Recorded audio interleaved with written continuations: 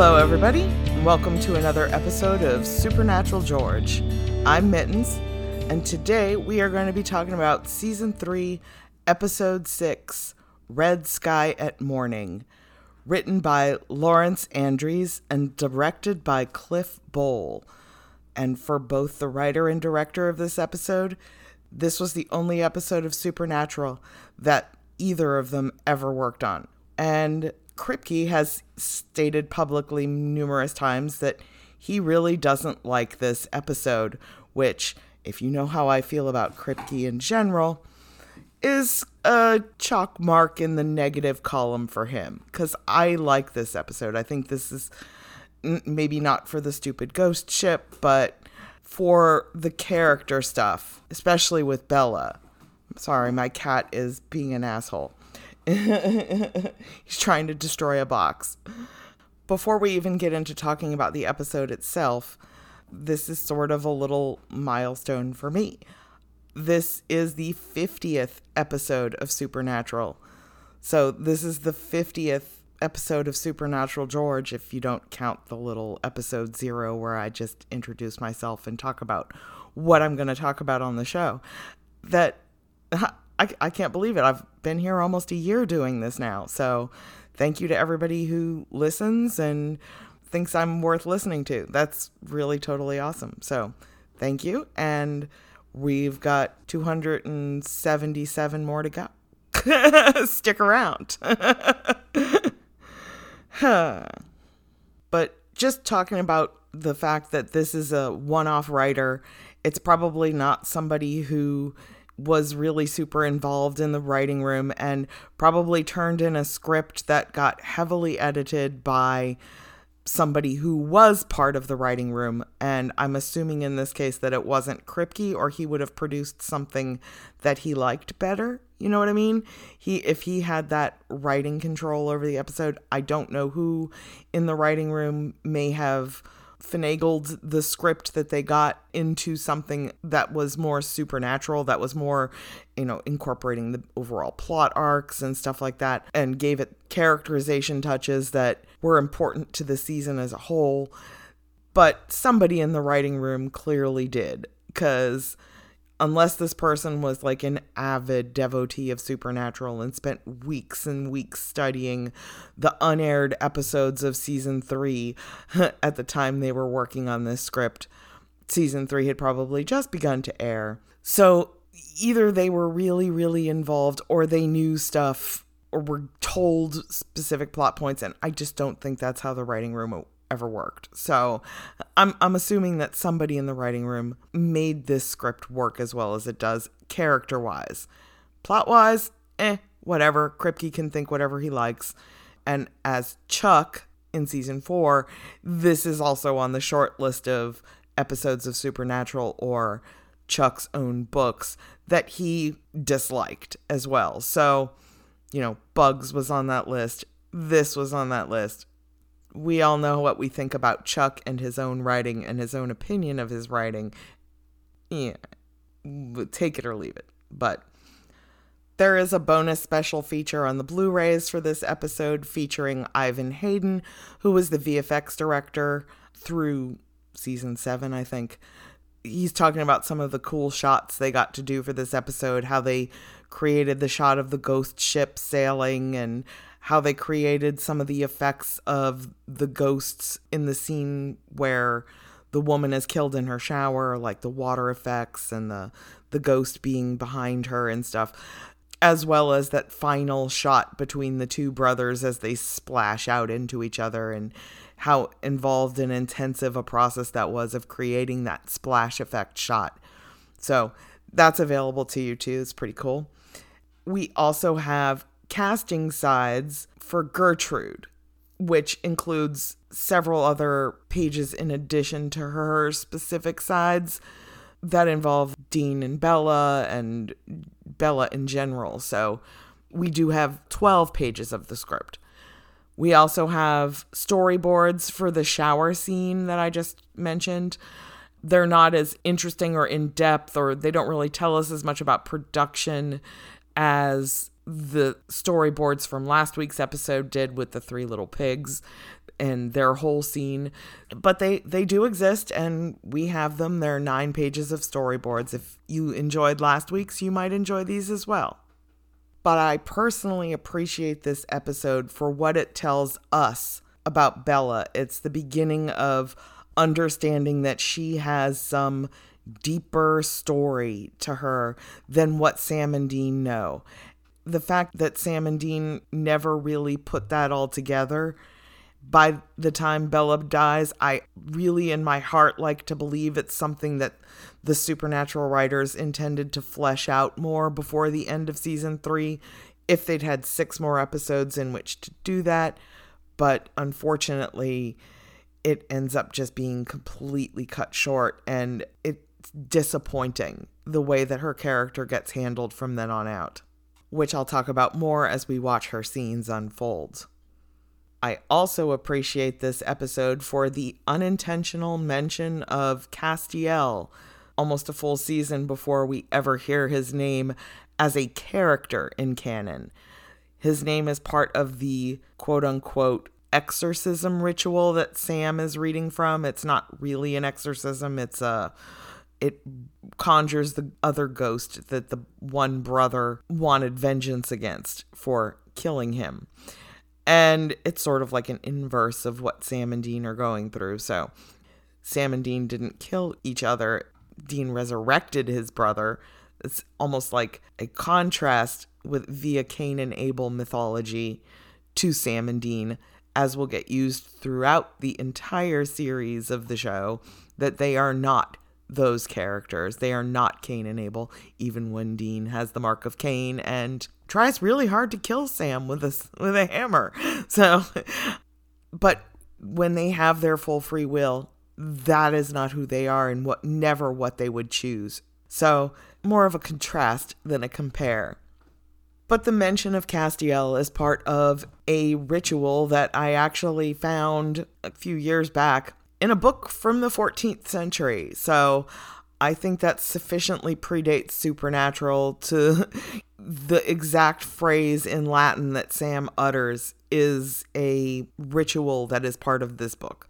So I have that linked on my Tumblr tag for this episode. So we have sources for this. So yes, it wasn't foreshadowing of Cass being a character the following season, because again, this was still at the point where Kripke was insistent that no angels would ever be characters on this show, that heaven would never be a thing on the show.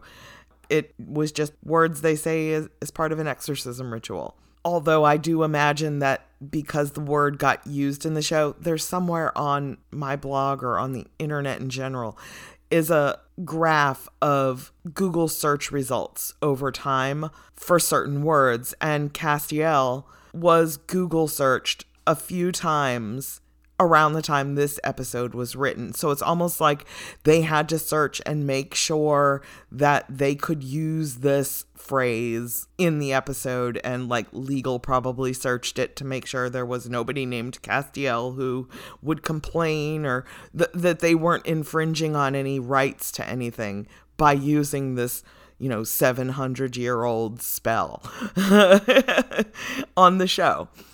And then you see a lull, and there's no more Googling about Castiel until they go into the writer's room the following May to break season 4, when there's a massive uptick in searches for Castiel, because they were probably looking for any lore that they could.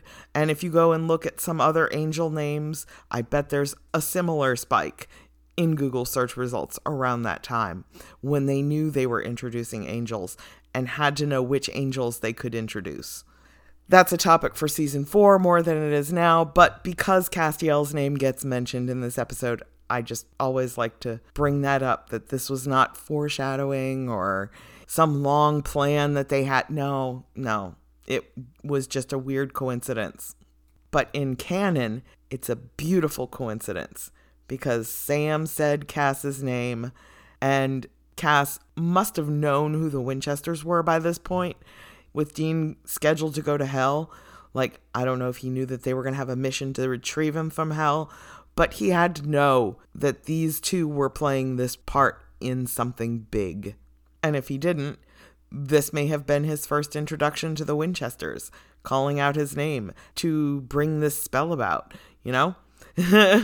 which would be hilarious. And there are some hilarious cracked theories on my tag for this episode as well, based on that. Like, what on earth was Cass thinking at this moment? Just for fun, obviously, not serious speculation about what was really going on, but hilarious nonetheless. And while, yes, I overall enjoy this episode, yes, there are bits about it that totally frustrate me, like how Sam gets treated for plot reasons by Gertrude. It's just, why? Why does this always fall on Sam? This specific type of harassment always seems to fall on Sam. But it also is interesting in how it puts a similar sort of gendered but oddly aligned harassment on Dean. How he gets a traditionally female shot from the feet up as he descends a staircase. That is a classic male gaze shot that's supposed to be of a beautiful woman descending the stairs, and yet it's Dean in a tuxedo, in an outfit that doesn't get more traditionally masculine in modern society, descending the stairs to Bella, watching him in a long shot and becoming visibly uncomfortable under her open scrutiny and appreciation of his beauty. The whole thing about don't objectify me, that is traditionally the woman's shot. And this happens to Dean throughout the series, that he is framed in ways that traditionally women are framed. I don't think it's feminizing Dean. I think it's casting him in this light of there's more going on with him than meets the eye. That he's not just that male swagger dude bro guy. That there is more to this character. And Dean and Jensen, by playing Dean, brings that to the surface so readily. And I appreciate that too. But primarily, this episode is about family. And toxic families who have done literal murder on one another, starting with the ship captain killing his brother for some perceived wrong that brought this whole curse about in the first place. Then there's the wronged family unto murder of everyone who sees the ghost ship and then drowns because of it. Like the murdered seaman can't get revenge against his own brother, so he's going to get revenge against everybody who he perceives as having committed the same crime. Because while the Winchesters haven't directly killed any of their family, they certainly feel guilt and responsibility towards the death of their family. Sam has felt responsible for Jess's death. He's felt responsible for his mother's death. Dean has felt responsible for his father's death. And now Sam is beginning to feel frustration at Dean for being responsible for Dean's impending death. So while they feel that responsibility and that guilt, it's not theirs. They didn't actually kill any of their family members. So they're not guilty of this specific crime. They may feel guilty of it, but they're not. So I do appreciate that as well, because especially Dean, but even Sam, is all about saving their family, which is where this episode opens in the then segment. Back to John's funeral pyre and gravestone, and carrying out their family legacy of killing as many evil sons of bitches as they can. We then get a quick refresher of Bella Talbot, the entire Rabbit's Foot case, who she is. She's not a hunter. She's someone who deals in supernatural artifacts for very wealthy people. And she shot Sam in the shoulder last time they met. After reminding us of Bella, they shift gears and we get from the opening episode of the season, Sam berating Dean for having made such a stupid choice to sell his soul to hell, angry with him that he's not fighting harder to get out of the deal. There's Sam all cocky with the rebuilt Colt, conjuring up the Crossroads demon, saying there's nothing he wouldn't do to save Dean from this, and truly believing that he could talk this Crossroads demon out of the deal. Her saying, nope, there's nothing you can do to get out of this one, and Sam shooting her in the head. And then we cut to now. We open on a pier where a woman is running and stops at a water fountain to check her pulse or her time. And gosh, she's got an old iPod strapped to her arm. How nostalgic, I guess, to 2007 when we all, had to carry iPods around with us in addition to our phones. While she's drinking water, lightning flashes off out at sea, and she sees the outline of a ghost ship flashed in the lightning and is distressed by this. She closes her eyes and opens them, and then the ship is gone. Like, did she actually see this? Is she hallucinating this? Like, is this a trick of the light? She tries to convince herself it was nothing, even though she's still distressed, and she puts her earbuds back in and turns around and runs home, where she gets in the shower. And we get more water shots. There's a lot of water in this episode, obviously. We see the shadow of the ghost on the wall while she's not paying attention. She hears something weird, opens the shower door, looks around the bathroom, and sees nothing out of order, shuts the door again, goes back to her shower. At which point, the ghost that we saw earlier, or the person that we saw earlier, because we can't tell it's a ghost yet, other than it's got, magical water fingers, grabs her from behind in the shower, and we see her pressed against the shower doors a couple times before she slowly sinks out of the shot. And then we get the title card.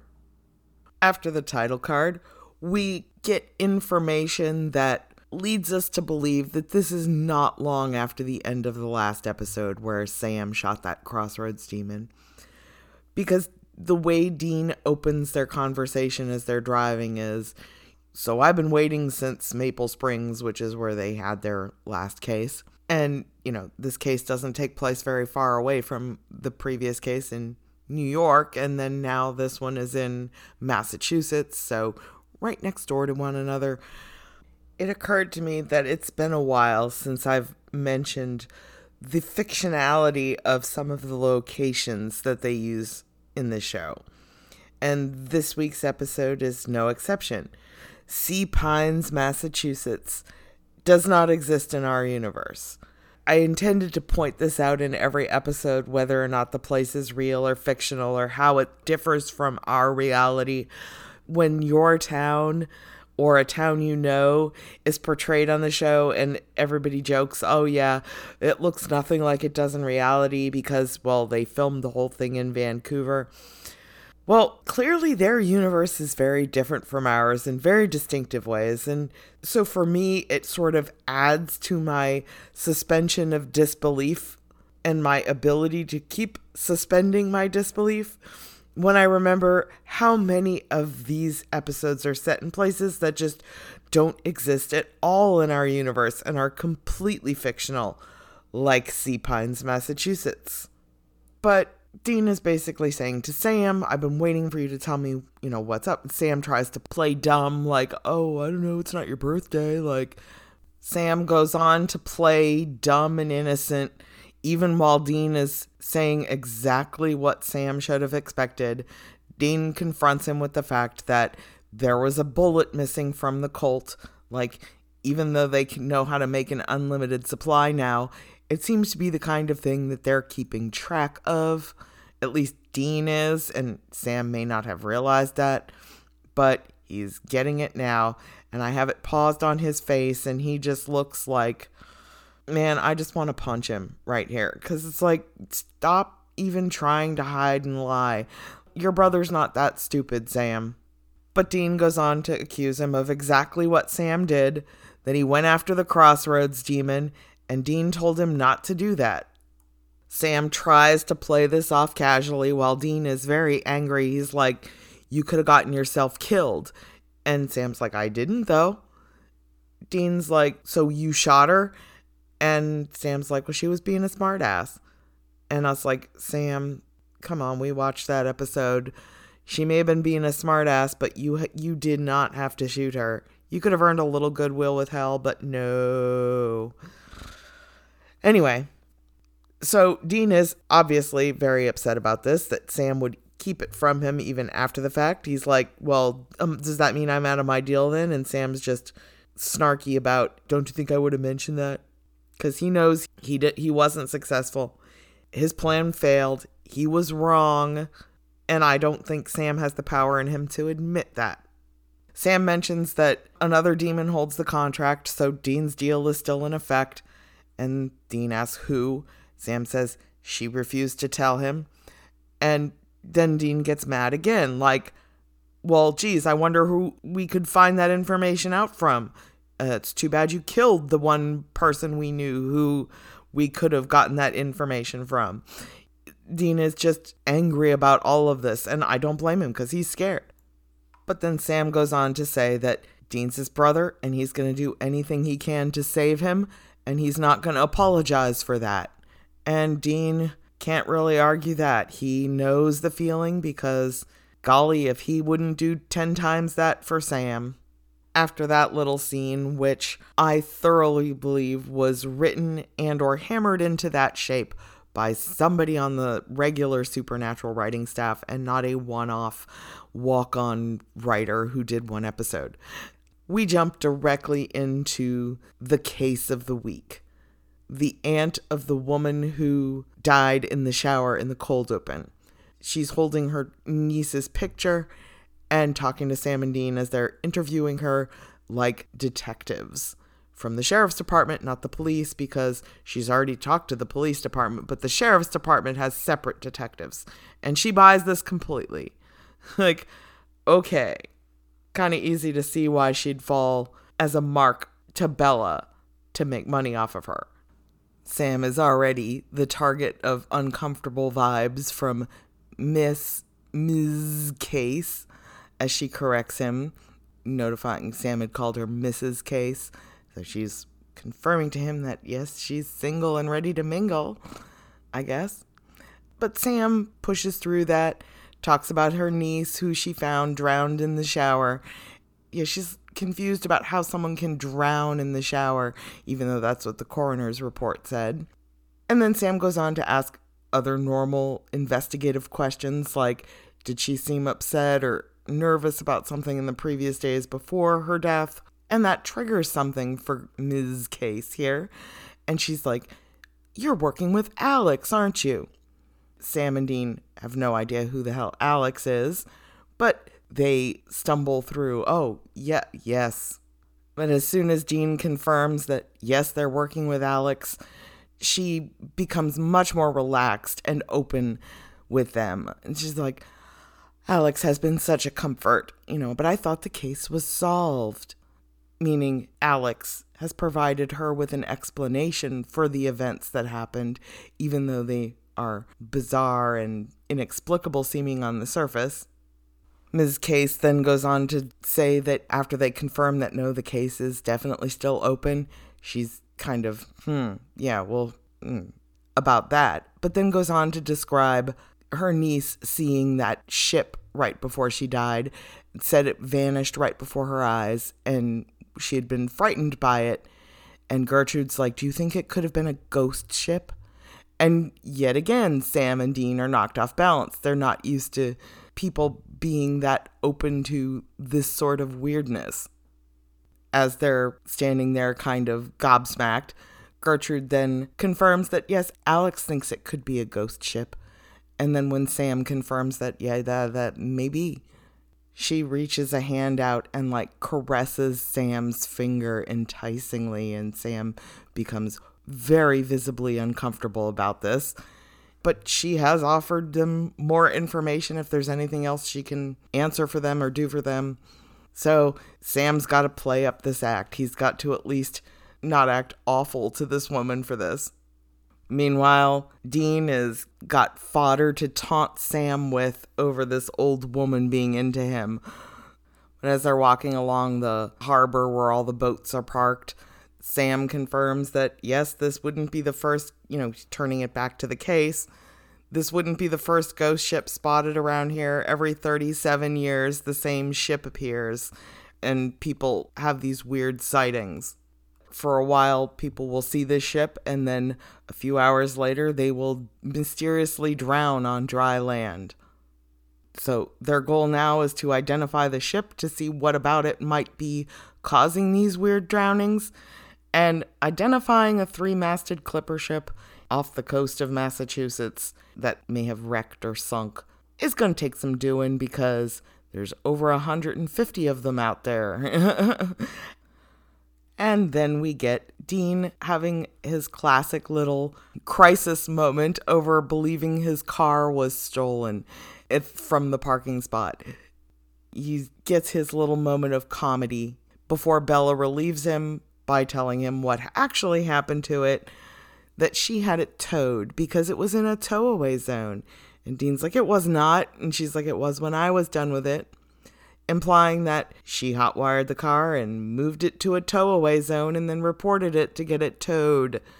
So she's the first person we have confirmation of having driven Baby outside of Sam and Dean, and John, I guess, was his car first.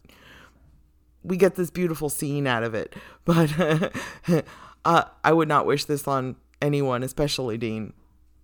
Sam's the one who puts the pieces together that she is the mysterious Alex who's working with Gert.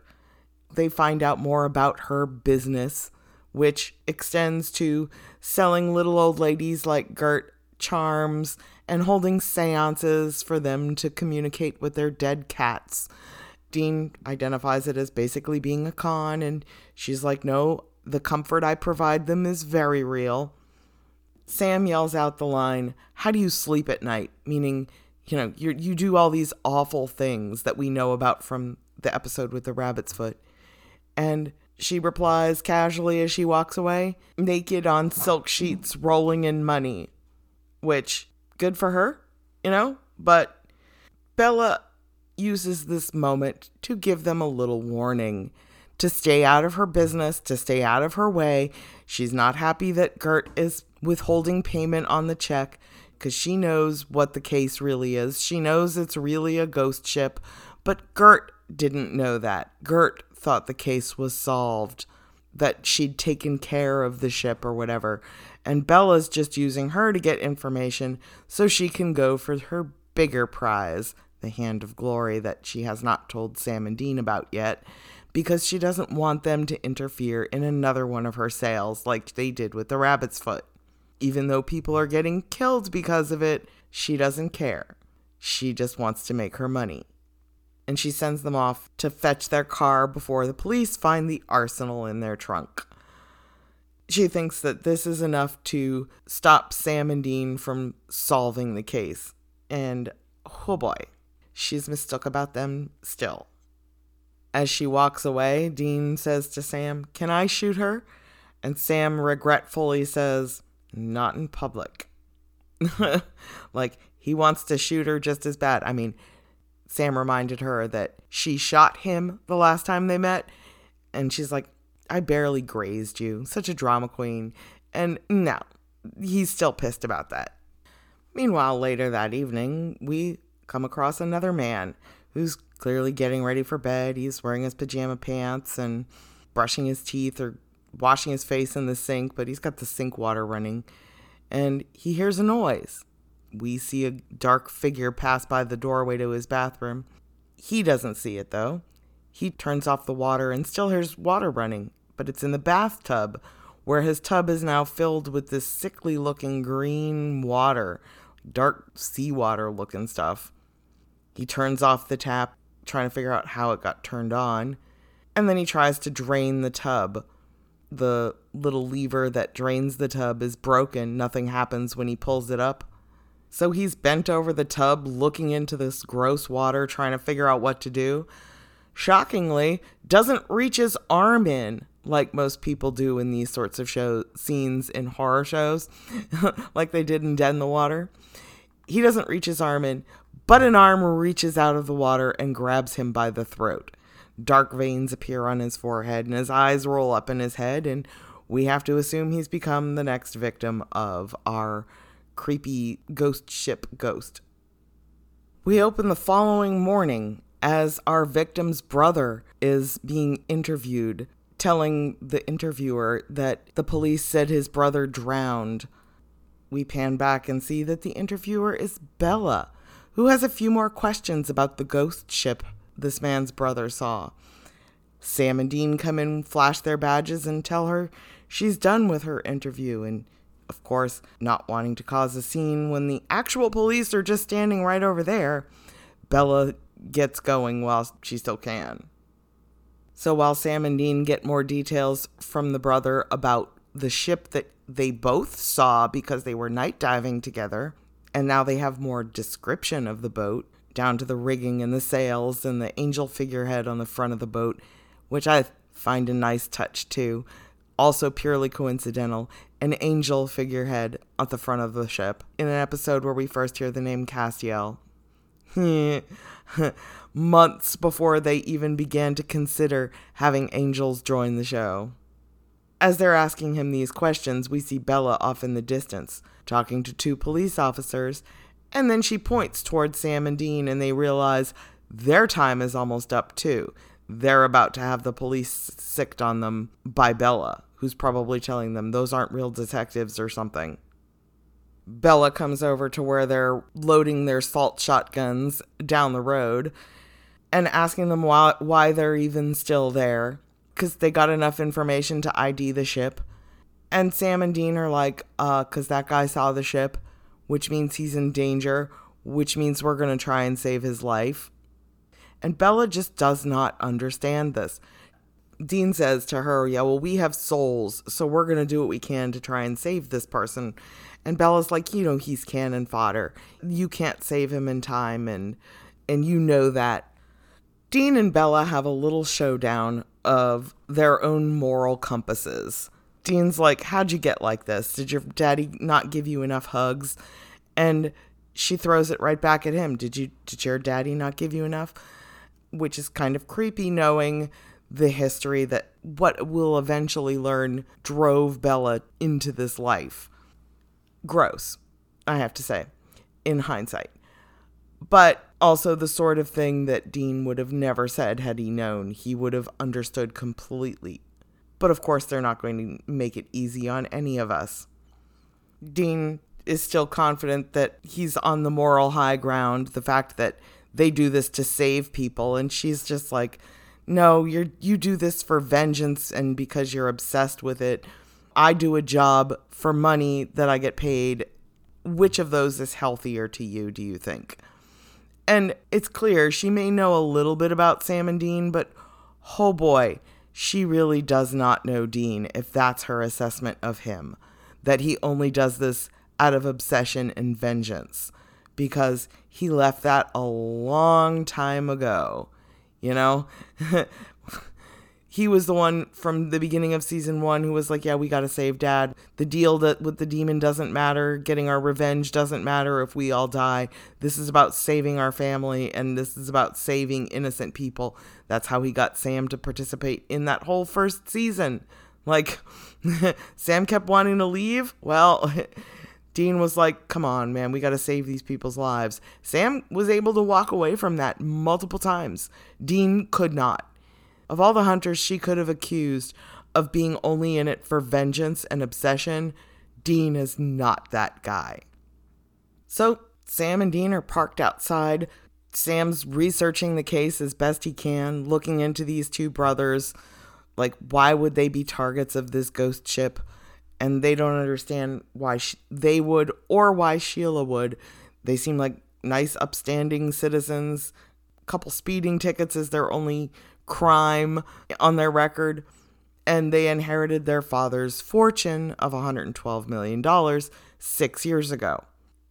Dean's like, yeah, wow, it's pretty nice. But while they're distracted with this, the guy comes out of his house and confronts them. Like, hey, what are you doing? Why are you sitting there staring at my house? They get out of the car. He accuses them of not being police, and they're like, no, we are cops. But he's like, not dressed like that, not in that crappy car. And Dean's offended again on behalf of his car. They insist that they're there to keep an eye on him because he might be in danger. But this guy is not listening to reason. Sam's like trying to calm the situation. Just let us explain. And he's not having it. He's like, I'm going to call the cops and get this taken care of. Sorry, sir, that's the wrong call. He jumps in his car like he's going to speed out of there and to safety or whatever. But as soon as he gets to his gate, before he can even get the gate open, the car stalls out. Dean runs to go get the salt gun from the car while Sam tries to jump the fence. And we see the ghost, but we see him very clearly this time in the back seat and then in the front seat. And then he touches the guy and he just starts spitting out water like he's drowning on dry land. Before either of them can get there, though, the guy has already drowned. The ghost is still in the front seat. Dean shoots it with salt gun so it dissipates, but it's too late. The guy's already dead. They're listening to a local weather report advising that there's going to be some severe thunderstorms coming in from the northwest when Dean turns off the radio and reminds Sam that they can't save everybody. And Sam's like, yeah, so do you feel better now saying that? And Dean's like, nope, this is not comforting news to either of them. Sam replies with, it's just that lately I feel like I can't save anybody. Which for Sam is a different twist on his thing from last season about how the more people he can save, the more he can save himself from whatever dark destiny he felt. Is he going to go dark side? Is he going to become evil? Is that why John warned Dean he might have to kill him? Like, the more good he can do, the more good he can be as a result. And right now, yeah, knowing that that's Sam's mindset about himself, even after he doesn't feel that imminent threat of Dean might have to kill me, I might go dark side, because the demon who was going to inflict that fate on him is dead now. So I don't think Sam really understands it himself, why Dean is so worried about him. But he's still got this mindset of that's how he does good in the world. By him being good and doing good, he can feel good about himself. And we'll learn later on that, that's pretty much been his mindset about himself since he was little and feeling unclean and all of that. So that is an inherent thing in Sam. And yeah, it's been a while since he's had a pure win and really actually just been able to save someone without there being massive losses involved as well. The next day, we learn where Sam and Dean are staying in town, not a motel, but an old-timey abandoned house where they're squatting. And Bella has found them. While they're researching, trying to figure out what ship this could be or how to stop it, she comes bearing gifts, including the name of the ship and the history behind it. A member of the ship's crew was accused of treason and was hanged after a less than fair trial, shall we call it? And he was 37 years old at the time, hence the 37-year cycle of these sightings and deaths associated with it. The sailor was cremated, but his right hand was cut off and made into a hand of glory. Dean makes an inappropriate joke about, I think I got one of those at the end of my Thai massage last week. And Sam comes back with, no, that's a very powerful magical artifact. And Dean confirms, yes, it also remains that we can destroy. It's what's probably tying this person to his vengeance quest. Bella says she knows exactly where the Hand of Glory is, but she needs their help to get it. It's in a museum exhibit, and she can't get it alone for some reason. I guess she needs their thieving skills. Maybe that's why she hired the two terrible thieves to swipe the rabbit's foot from their storage unit. Maybe she's not good at the thievery end of it, like lockpicking and sneaking around, and I don't know why. I think it would probably been easier for her to break into this museum by herself rather than involve Sam and Dean. But she also knows she can't get them off her back and that they're not just going to pick up and leave town, and they will continue to bumble into her side of things, probably to her disadvantage unless she uses them this way. That finally brings us to the scene I mentioned at the beginning of the episode where Bella's all dressed up fancy and she's demanding that Sam and Dean also dress up equally fancy to crash a benefit dinner or party at the museum where the Hand of Glory is on display. In order to get in, they had to use Gert because she is a donor to the museum and had tickets, which otherwise they would not have been able to get. I mean, not like they couldn't have found some other way to sneak into this party, but she presents that as their easiest route in. So while Sam has already taken Gert along to the benefit, Bella is waiting there for Dean to get into his tux, and he hates it. Dean's like, come on, I look ridiculous, after this very feminized shot of him coming down the stairs, scrolling slowly up his body as Bella ogles him. She's like, not exactly the word I'd use. Not ridiculous. Because yes, it's Jensen Ackles in a tux. That's not ridiculous. But he's uncomfortable. And he's uncomfortable for having been made to do this. And to have to play her date. She then tells him, oh, we should have angry sex when this is all done. And she gets to see something. His facial reaction, his little face journey, as he absorbs this comment, uncomfortably crosses his arms. He's not used to, he knows he's an attractive guy, but he's not used to being objectified in this way. And he says so, don't objectify me. And then he still pretends to be uncomfortable and upset about this whole situation. But as soon as he's past her, as soon as he walks past her as they're leaving the house where they're squatting, he kind of gives like a little satisfied smile, like off to the side. And you blink and you miss it, but yeah, he's pleased that she finds him that attractive. And it's a little confidence boost to him. He can objectively see that she's very attractive and looks very nice in her fancy getup, but he's glad to think that, yeah, he's on that level, even though he was uncomfortable about the whole situation. So Bella got to see all of that except his little satisfied smile at the end. So I think she learned something about Dean as well, that he's not quite the guy that she had him pegged to be. There's clearly a valet out front, and we can see the Impala parked outside the front door of the museum as Bella and Dean enter. And it's like, oh my God, did he actually trust his car to a valet too? Boy, that's a lot of tension for Dean regarding his car in one episode. We don't really see what happens to it as a result, but one can assume.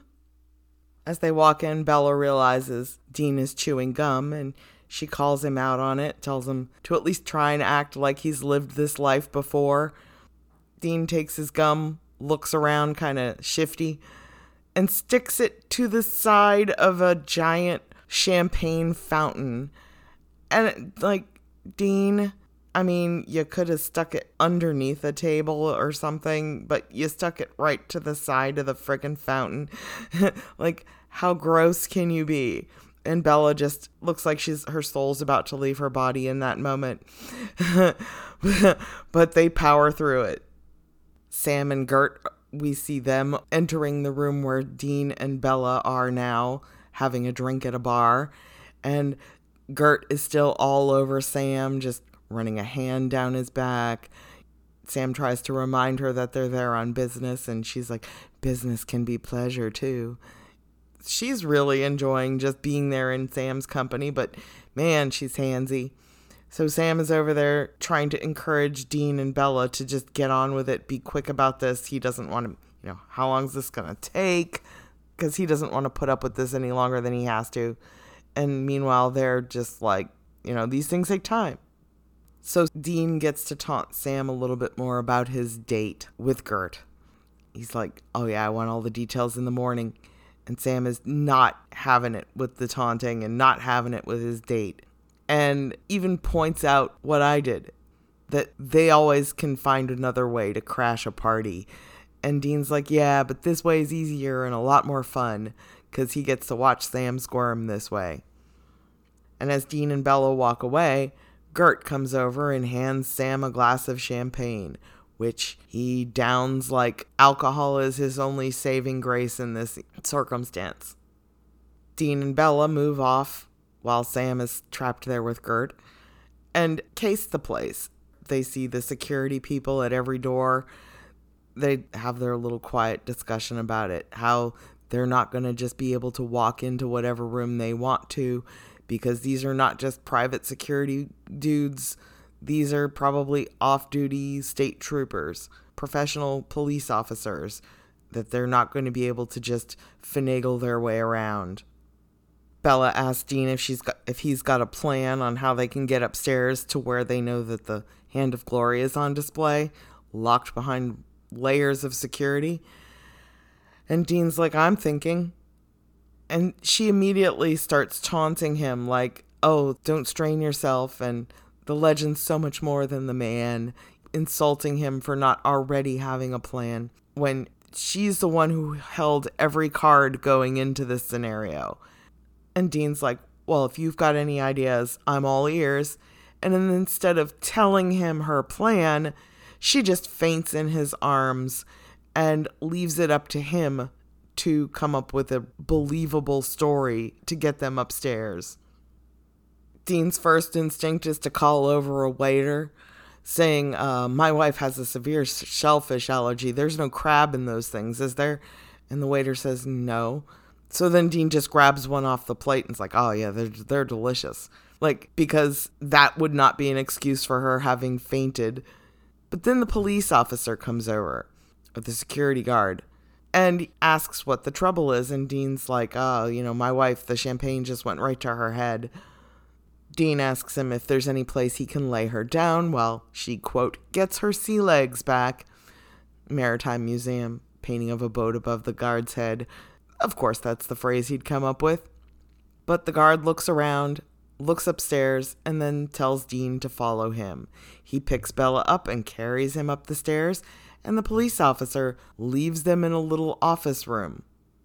Unfortunately, not the room where the Hand of Glory is being stored, but a place where they're at least closer and where there's less security. Dean is upset with Bella. Once the security guard leaves, he's like, next time give me a little heads up about what your plan is. And she's like, I didn't want you thinking. You're not very good at that. And Dean just is shocked that she would say this, and that she's still being antagonistic toward him, even though he got them into this better situation here. And she taunts him about not being able to come up with a witty rejoinder to her taunt. And finally, he just comes out with, screw you, which doesn't seem like that much of an insult compared to what we know he could have said. But for the CW, this was a new language.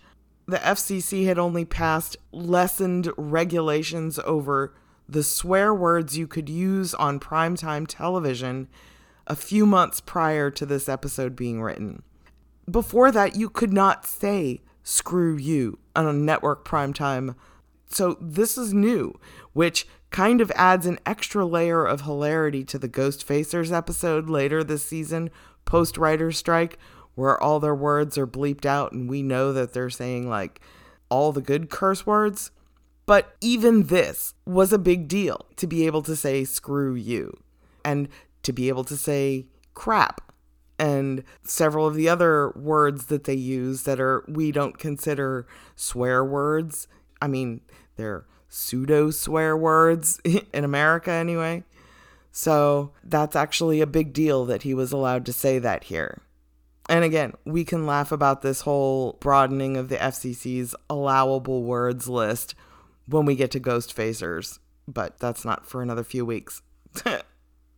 So after insulting Dean's intelligence and telling him not to think because he's not good at that, she sends him off to room 235, tells him that the Hand of Glory is in a locked glass case with a wired alarm, and I'm sure you can handle that, And he just, like that, back at her as he leaves the room. Meanwhile, downstairs, Sam has got an armful of Ms. Case, who's probably had a few too many drinks and is getting even more handsy and more forward with him. So while Sam is getting groped downstairs, Dean is working on the alarm system for the case upstairs, and Bella is wandering around the office where she's supposedly supposed to be passed out. and picks up a tiny little ship in a bottle. When she's interrupted by a knock on the door, it's the security guard asking if she's okay. So she's got to think fast on her feet and comes up with a rather hilarious lie that's going to come back and bite Dean in a minute. But she pulls one shoulder off her evening gown and musses herself a little bit, like she and Dean had been in there making out. He asks her if she's feeling better and if they're done with the room yet, and she tells him, no, could we have a few more minutes? And then as he walks away, she playfully giggles as if Dean was in there with her. The guard kind of has a half smile, oh, these crazy kids, and just walks away. As the guard walks away, Dean comes running into him. He's like, oh, yeah, nature called. Thank you for looking after my wife. And the guard just laughs to himself oh, yeah, she's being looked after all right. Meaning he thinks that Dean's being cheated on by his drunk wife in the other room. At least it's completely distracting to the security guard guy, even if it makes Dean, again, look like an idiot. Dean gets back and finally feels like he's gotten it one over on Bella. He pulls the hand out of his pocket, wraps it in his pocket square, and tucks it back in his pocket. Bella offers to put it in her purse, and Dean's like, oh, no. I do not trust you. And she's like, oh, it would be less conspicuous in my purse than it would in your pocket. And he's like, no. Don't need your kind of help. Downstairs, Gert is practically passed out on Sam. But as Sam dances with Gert to the never-ending song, she's like, do you think that the brothers' deaths are connected to Sheila's? And Sam's like, yes, I do. She's just drunkenly rambling at him, sort of like, well, I think they had it coming in a biblical sort of way. And he's like, what do you mean by that? Gert tells Sam that she'll whisper it in his ear. So she pulls him close and Sam's trying, gotta hear it. But oh my God, no, I'm trying to get away too. And she whispers in his ear that the boy's father did not die natural. And the rumors were always that the boys had killed him, except nothing was ever proven. He's like, well, this is definitely more information than we had before. Sam asked if Sheila had any connection to the brothers. Gert's like, no. But then he asked her if she had any tragedy in her life, and she says, yes. She was in a car accident. She survived, but her cousin was killed. That's when Dean and Bella come back in. Bella goes over to Gert and pulls her away to get her home, and Sam is finally relieved. As Bella leaves, she calls back over her shoulder, I'll see you at the cemetery. She's gonna show up for the ritual to destroy the hand. Except, of course, she never had any intention of doing that. They get to the car, Sam and Dean, and Sam's like, yeah, please just tell me that you got the thing. I didn't get groped all night for nothing. Dean pulls the handkerchief out of his pocket, unwraps it, and is like, oh, hell, I'm going to kill her. Because the hand isn't there. It's the little glass bottle with a tiny ship inside of it. Bella picked his pocket at some point and replaced it with that. Dean, how could you let yourself get pickpocketed? Come on, hun. So she just makes Dean look bad over and over again. And that's one thing that Kripke said, was that they really had made a mistake in introducing her as a character by making her make the boys look bad on one too many occasions. And I'd venture to say maybe about 8 or 9 too many occasions if they wanted to have any hope of making her a character that they could offer any sort of compassion to in the narrative. And yes, they do offer it in the narrative, but Sam and Dean never know the story. And I honestly love her character because she is so good at making them look stupid over and over again when we know that Sam and Dean are not stupid. But she's so good at throwing them off balance in great ways. And Kripke was always lamented the fact that they kind of overdid it on that. And I'm only upset that they never actually were able to get Sam and Dean to know her backstory. Like, why all of this? And that they ended up just thinking she was just a terrible person. Did it for greed or whatever. Lamentations over things I cannot change. We then cut to Bella at the pier. And she's clearly sold the hand, and she's gotten back in her car with a little briefcase full of cash. She thinks it's all game over. She won. She finally got, won over on the Winchesters and used them for her benefit. Except while she's sitting there, oops, because the curse has not been lifted, she sees the ghost ship. And only when it's technically too late for her does she realize just how badly she screwed herself over. And she's only got one recourse: to run back to Sam and Dean to beg them for help. Back at their little house where they've been squatting, Dean's looking at the stupid little boat in the bottle and angrily going on about what he's going to do to Bella. He's not going to kill her. His slow torture's the way to go. And Sam's just telling him to calm down. And Dean's like, can't believe she got another one over on us.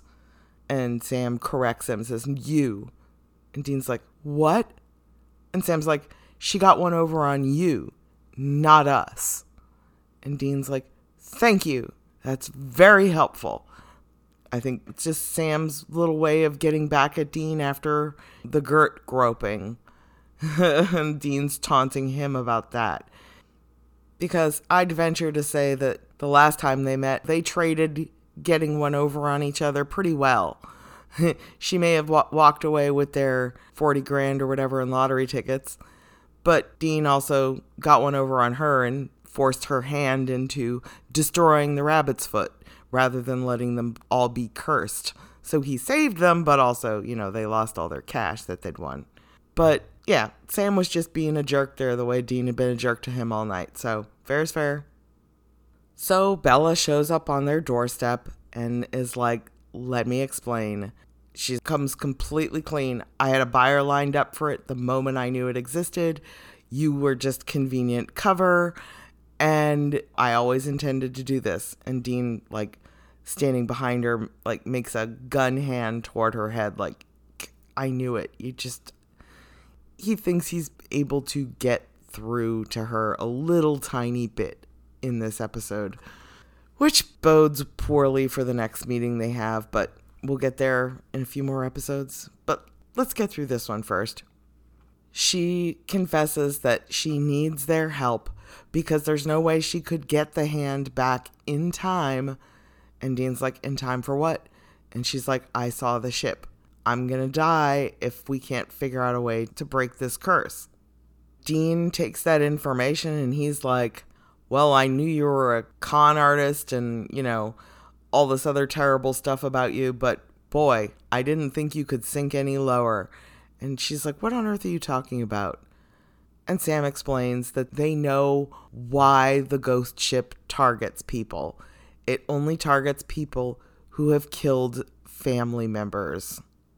So Dean leans over her shoulder and is like, so, who'd you kill? Daddy? Little sister?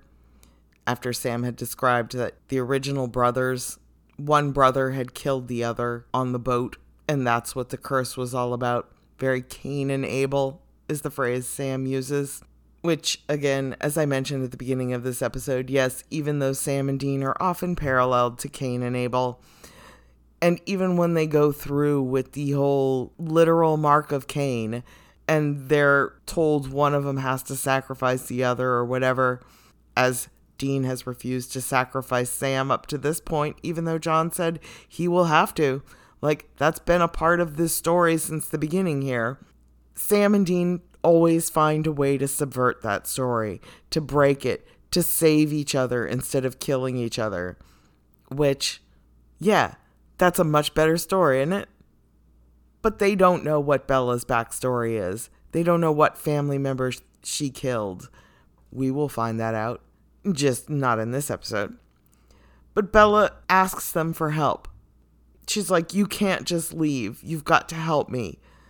Dean's like, yep, sorry, enjoy what's left of your life because, it's going to be a few hours here. And they were going to pack up and leave because the hand is gone. There's nothing else they can do, right? But she's very upset. She does not want to die here, obviously.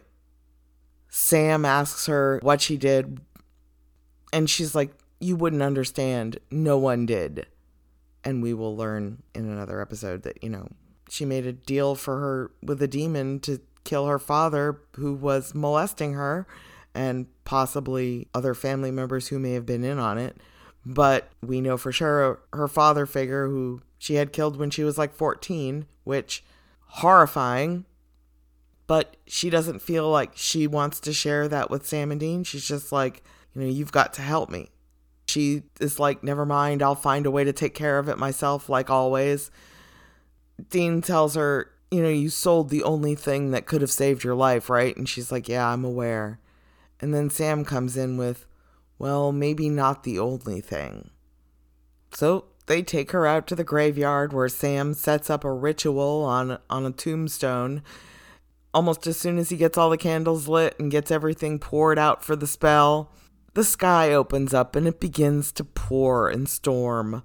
Right before that, Bella asks, do you think this is going to work? And Dean's like, almost certainly not. So Sam starts reading the conjuring spell, and I'm amazed that the candles stayed lit as long as they did, but they go out as he's reading, and he stutters for a moment and then keeps right on with the Latin.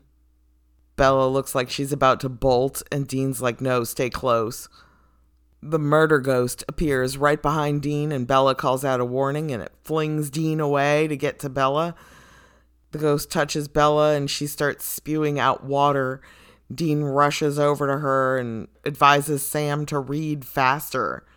As soon as he finishes the spell, the clouds part, the rain stops, and there's like creaking ship noises as the sailor's brother, who had him hanged, appears behind him. The hanged sailor says to his brother, you hanged me, your own brother. And the captain apologizes, like twice.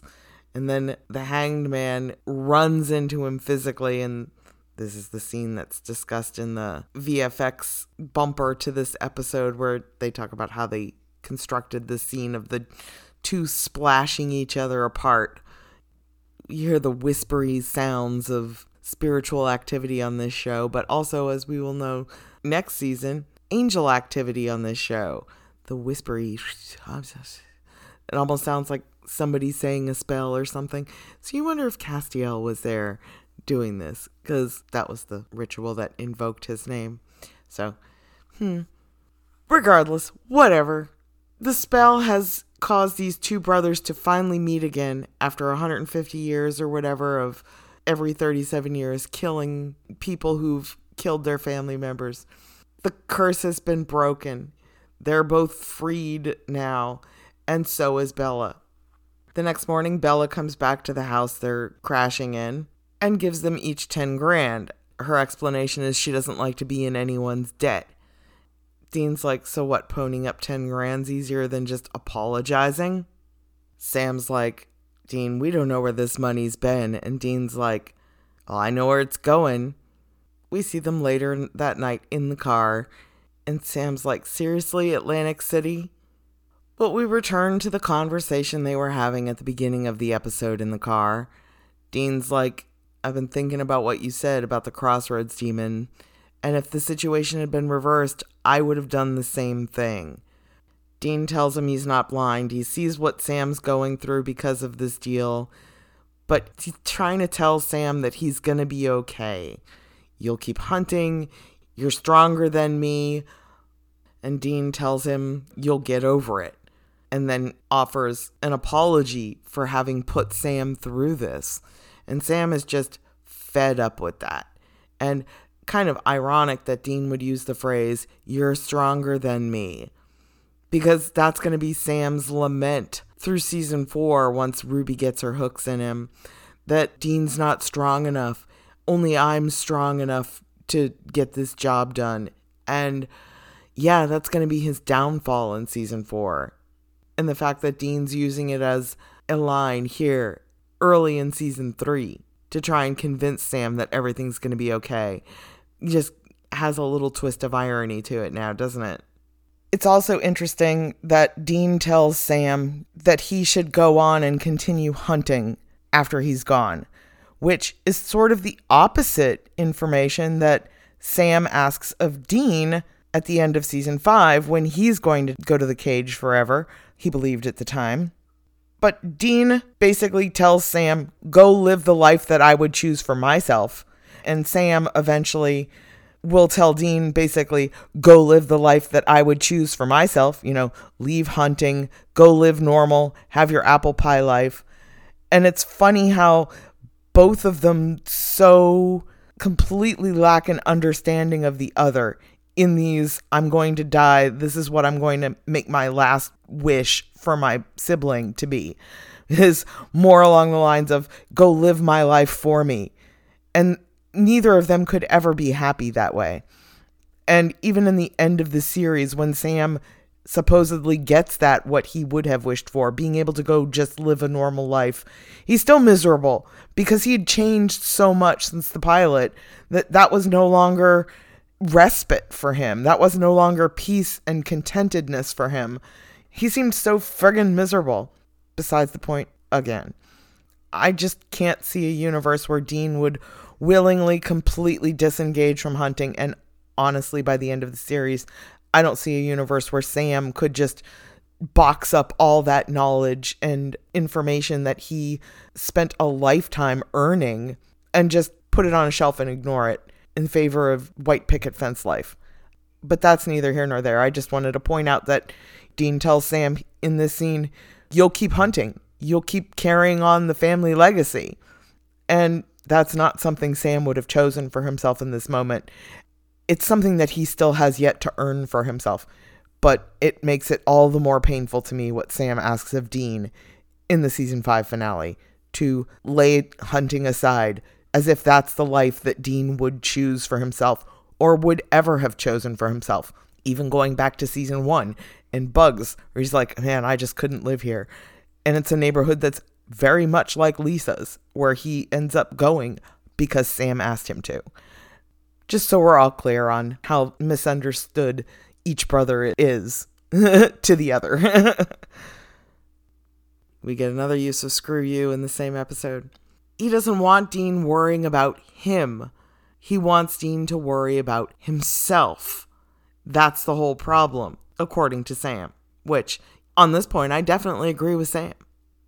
But if Dean was to do that, if he was to look any more closely at himself and to care about himself, he'd have to face what he's due. He'd have to face hell. He'd have to face the entire lack of a lifetime of self-worth that John instilled in him to make him believe that the only value his life could have is sacrificing it to save Sam's. He would have to confront the injustice of that, the horror of the life that he's led, and the pointlessness of his self-sacrifice. And he can't. He cannot face that yet. He cannot face that he made this choice and now he's got to live with it. And Sam isn't even happy or grateful, or the fact that he has to know that Sam would rather have reversed the deal, even though Dean would have felt like the ultimate failure if he hadn't made the deal. And neither of them understands the other on this point. But for Dean, there's a big reason why he cannot face this yet. He cannot admit it to himself yet. So instead, he just stares out the front window as he's driving along, because that's all he has left that he can do here, and talks about what he's going to do with their money in Atlantic City. And that's how the episode ends, with Dean trying to put on that brave face yet again, and Sam just looking absolutely indignant that Dean refuses to address this. And yeah, Sam, he can address it. And it's not just that Dean doesn't care about himself. It's that he's spent a lifetime being brainwashed into caring more about you and only feeling like a success if you are okay than anything ever having to do with himself. And we'll find out over the course of the series how many times Dean has literally sacrificed himself so that Sam would be okay. Frustrating and awful, yes, for both of them. Dean has had to suffer this his whole life, and Sam just has no clue. Even what little clues he's gotten, to him, that's in the past. That's no longer relevant anymore. And so, it's frustrating to me as the viewer to know that, geez, Sam, you should have some inkling of this. And yeah, it's about 5 months after he made his deal. But still, they're no closer to finding a way out of Dean's deal than they were 5 months ago. And Sam is getting frustrated because to him, this should have a solution like every other problem they've ever had to confront. There should be a way to save Dean, to get him out of this deal. And at this point, I think Sam is like, yeah, if I die, that's fine. Like, that was the point of him confronting that Crossroads demon last week. That he was not afraid of that option being on the table. Even if it would kill Dean, Sam's like, well, this is just putting things back the way they should have been. The cosmos does not want that, Sam. The cosmos wants Dean in hell. We don't know why yet, but we will, and we'll understand. Ugh, so much frustration. In another iteration of season 3, where there was no writer's strike, this would have been another step on the ladder of Sam ramping up to do something awful in order to save Dean. But again, they run out of episodes. That storyline never comes to fruition. And instead, Dean ends up in hell. So that's really it for this week's episode. I think we've covered everything that we possibly could for an episode that's a one-off for the writer and director, that they managed to still shove quite a bit of good character stuff in there for Sam and Dean. Doesn't really advance the myth arc plot. Doesn't really do anything to save Dean or bring Sam any closer to getting through to Dean. But it does give us Bella again, which is, to me, always interesting. Wish they had done more with her. Oh well. It is what it is. Writer's strike. But we get so much good from the writer's strike, it's hard for me to complain about what it did to season 3. Because I think the show may have gone one more season without the writer's strike, but that probably would have been it. And we'll talk about that later. When we get to the writer's strike, we will talk about that for sure.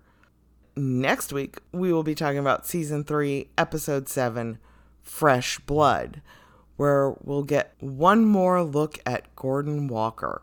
Sam gets to be absolutely ruthless, but we begin to see a fracture in Dean's facade of, yeah, I'm going to hell and nothing's going to stop that.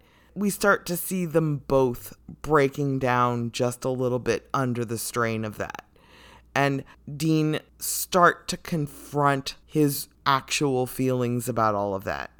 Finally, a little bit of a breaking point for them. We've already seen Dean go from the beginning of the season's attitude of, it's my dying wish, and everything was his dying wish, and trying to recapture any bit of joy he could out of life in whatever ways he knows how to wring happiness out of life, to doing his job as best he could because that's all he really had left and everything else sort of rings hollow to him, to, yeah, he's like ready to throw himself on the pyre again. And what that means, rather than face himself, he's going to face himself soon enough. But yes, next week's is the beginning of that reckoning. So hopefully everybody will come back and join me for that one.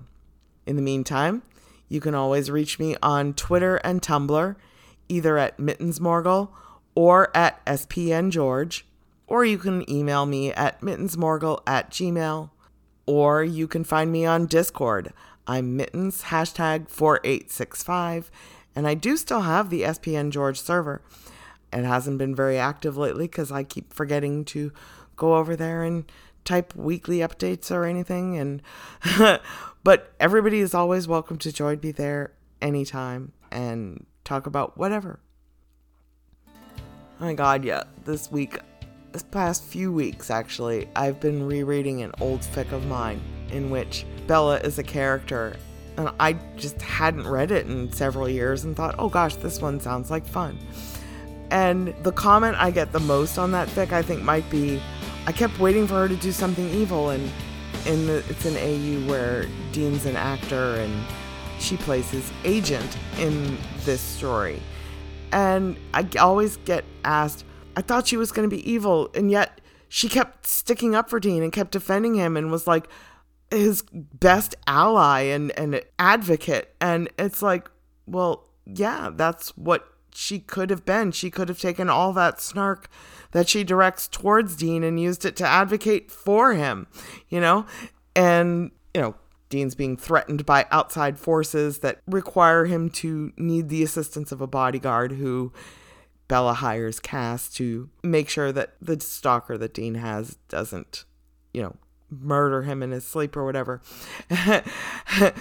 But throughout the story, not only Bella, but Becky as well plays her receptionist and assistant. They both are so still in character, but instead of being antagonistic, they use their powers for good. And gosh, I wish the show had been able to do that more for Bella, because Becky finally gets her comeuppance in season 15, or at least she gets partial comeuppance and then gets disappeared. And we hope she came back, but golly, who even knows? So, anyway, I guess go read my 6 or 7 year old fic and enjoy this week. I don't know. Whatever. I'll link that in there too. Why the hell not? Have a good one, everyone.